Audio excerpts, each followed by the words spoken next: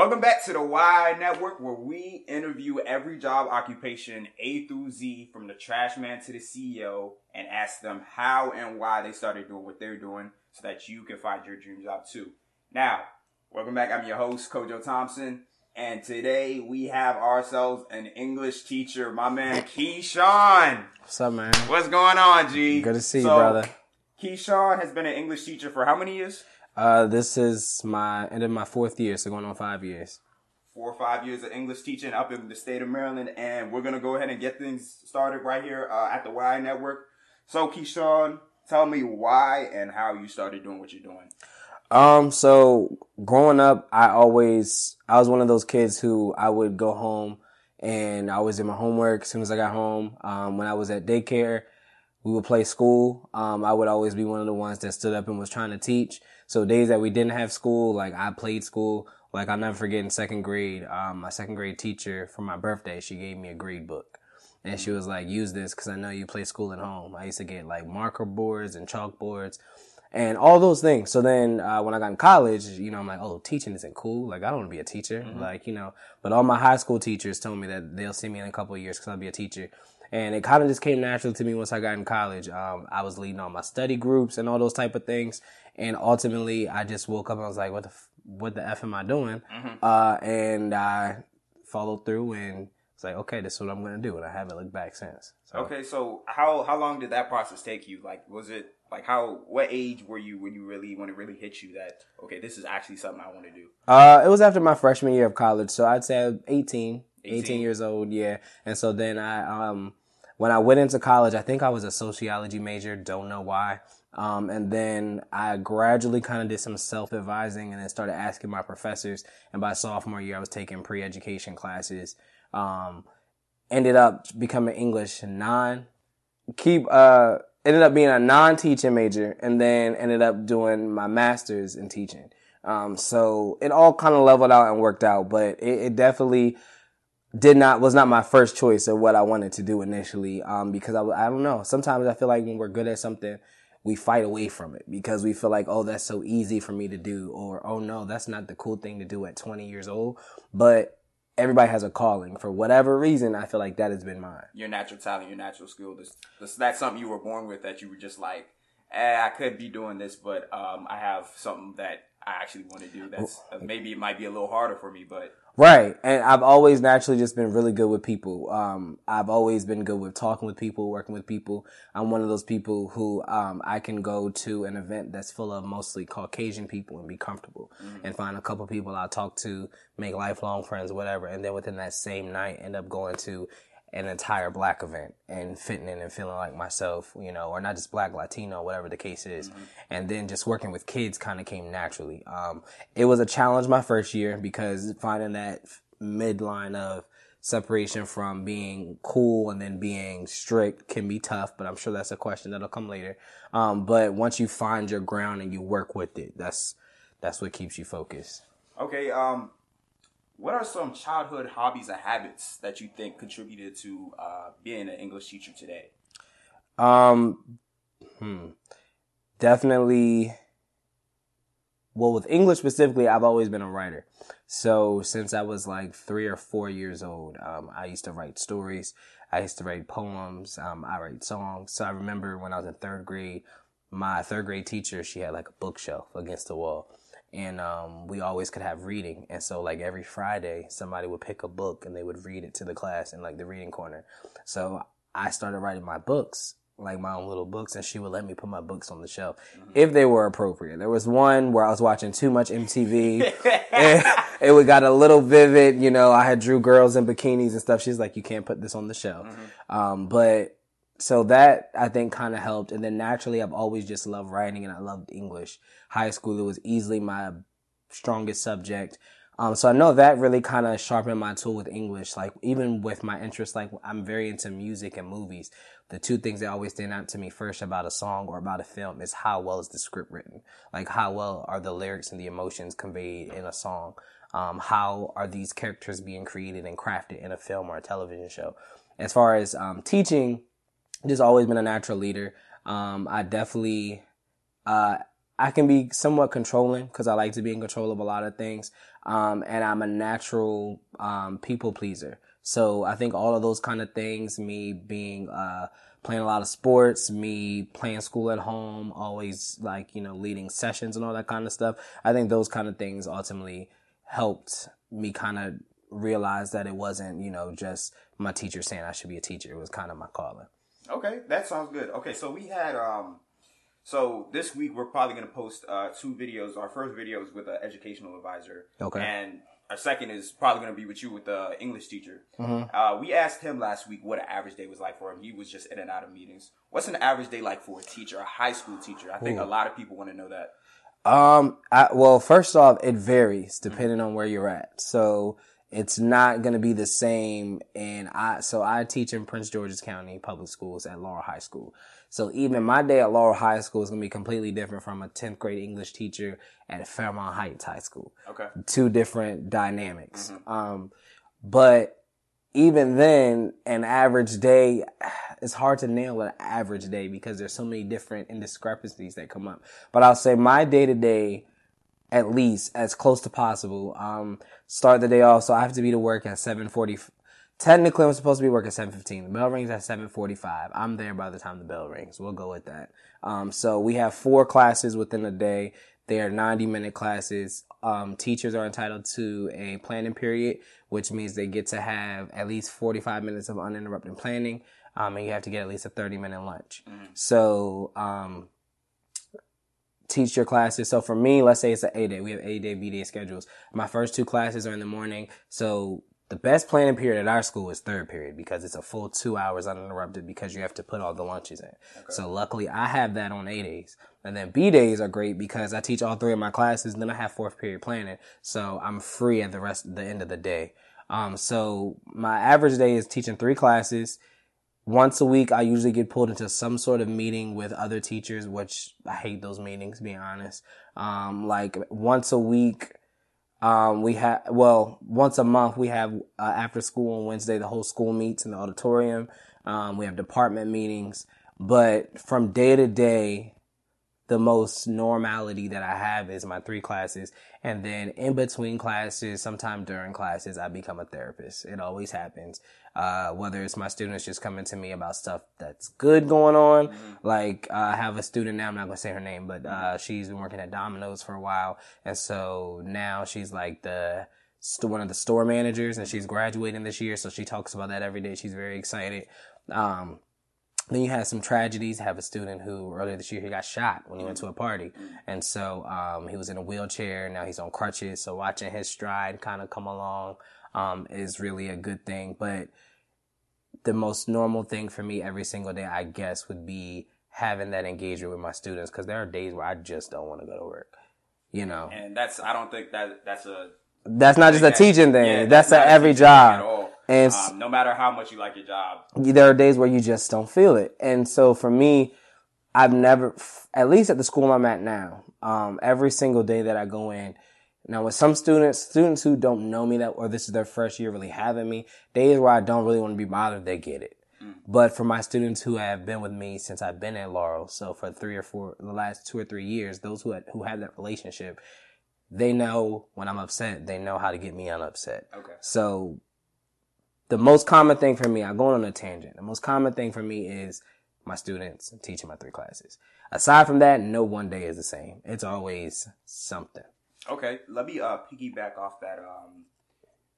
Every job has its ups and downs. Right. What do you enjoy least about being a teacher?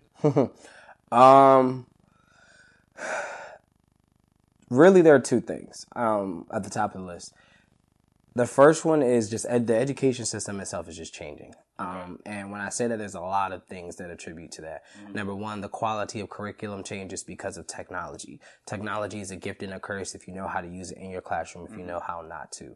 The education is changing because it's becoming a lot more parent driven than teacher driven. And parents should definitely have input. But I think at a certain point, parental guidance within it can kind of take away from what a quality education should look like. Okay. And then, just this generation of students, not knocking any parents, but I just think, it's different. They are so used to having everything readily at their hands. They like things for the moment, then it's gone. It wasn't like that when we were in school. So that's a lot challenging, because what exciting activities that might have them excited on Monday, by Wednesday, you're trying to recap off that and go into something new, and they're burnt out. They don't want to do it. It's hard. You got to find a way to keep them going with a bunch of different things, because they get tired of things so quickly. And with that being said, one of the reasons is because we test so much. That's probably one of the things I hate the most, is testing, because it wears students out. Really? Yes, from like January to May at Laurel in particular, we have so many tests that we have to do by the state, by the county. And so as an educator, especially for your core classes, you have other responsibilities that you have to do too. But it's hard. And there are certain days where I'm just like, I know y'all have been testing all day. What are you really going to get out of me standing here and trying to teach you for an hour to an hour and a half? So you have to find ways to make things work. And then aside from all those things, that's within the education system. Mm-hmm.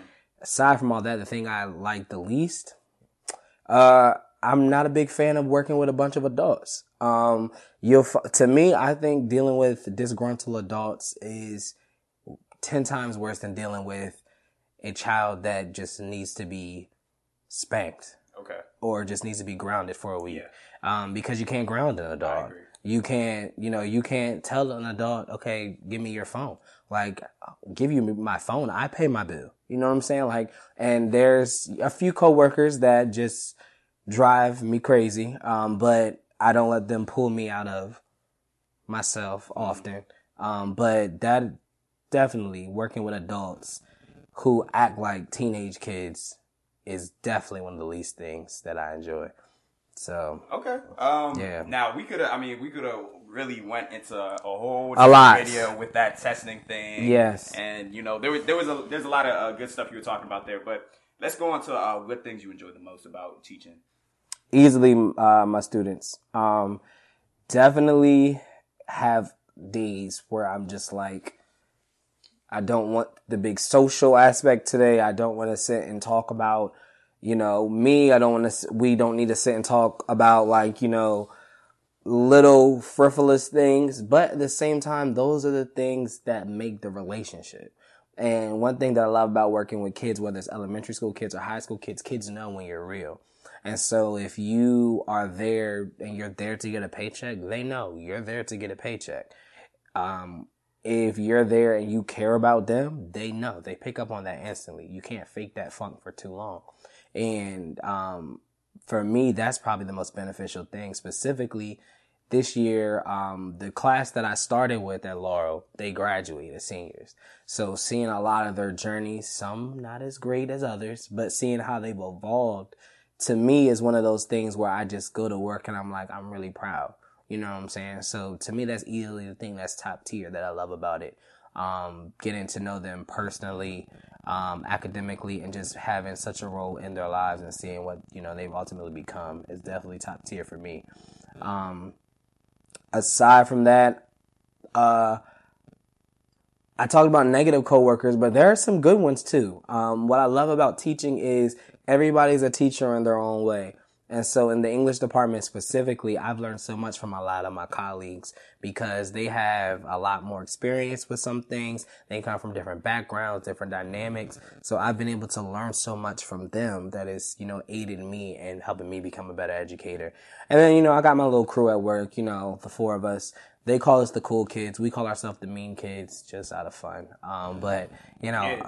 Yeah, well, we're young, so it's okay. We're like semi young. So I'm 27, one guy's 25, one girl's like 31, and the other was like 34. So we're all fairly young in the teaching realm. But days where I just feel like absolute, I don't want to be here, and even days where the students are kind of out of it, we kind of keep each other going and lift each other up. If we need to have like a vent session after work, we have that. Do what we got to do. Come to work the next day and handle our business. So definitely those things keep me going. Okay, so all right, this next question, again, this is really weird because my first interview was an educational advisor. Right. Now my second interview is an English teacher. And this let's specify first, okay? So I don't just teach English. Okay.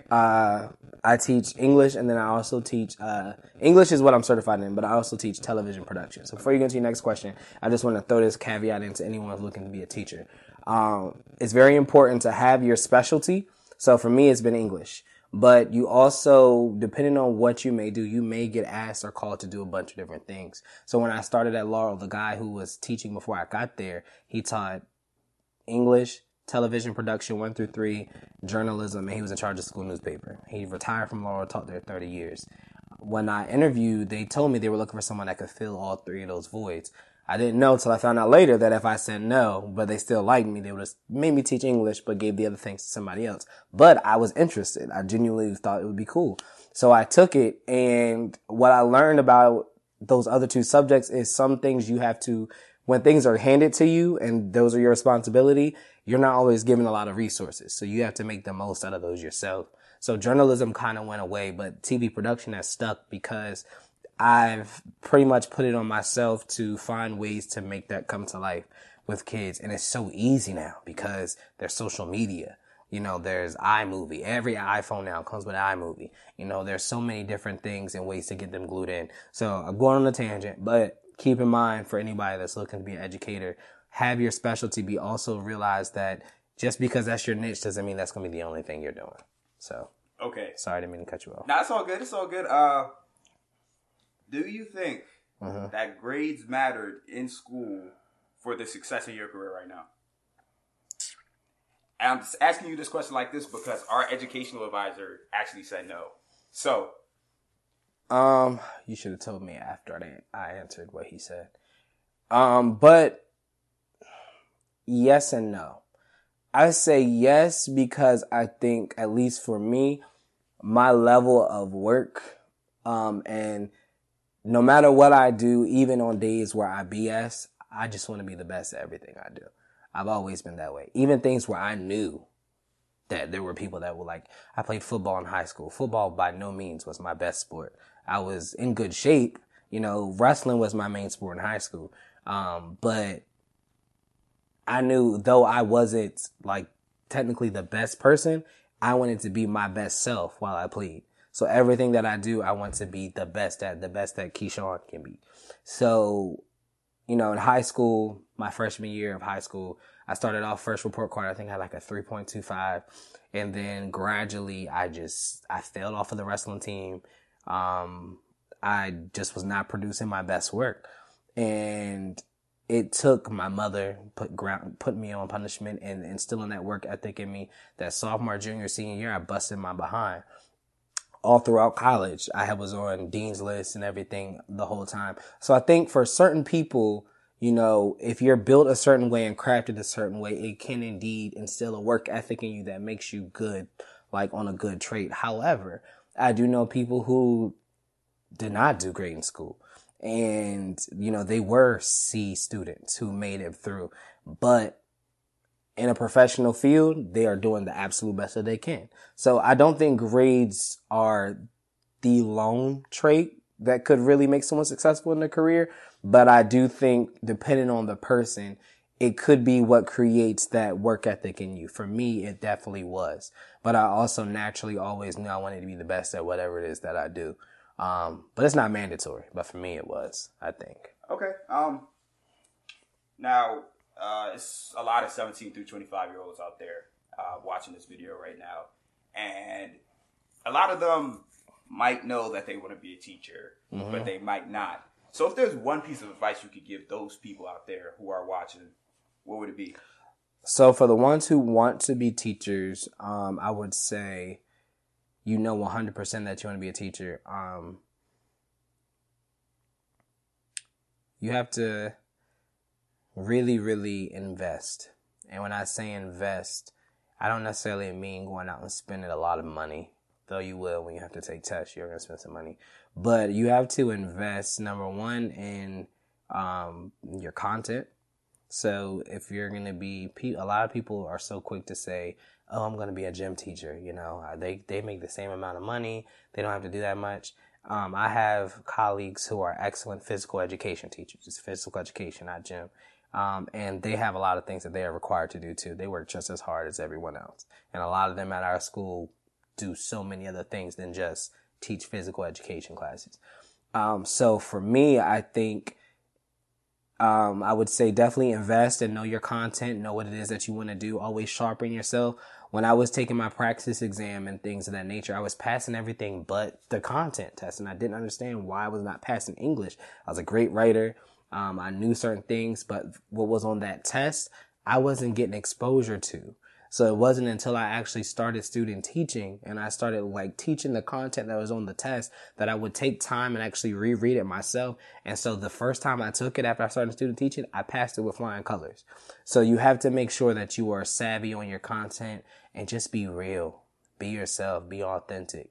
For people who were like me and didn't know if you should be a teacher or not, do some self-digging because it's not for everybody. I know people who teaching was the last thing on their mind and now they ended up as educators. I know people who started off teaching, thought they like it and they hate it. Now they're doing real estate or something. It's not for everybody. And this is not me saying everybody should go and be a teacher. Everybody should not be a teacher. But to anybody, find what is good for you. It should not always be about what makes the most amount of money because money can't buy your happiness.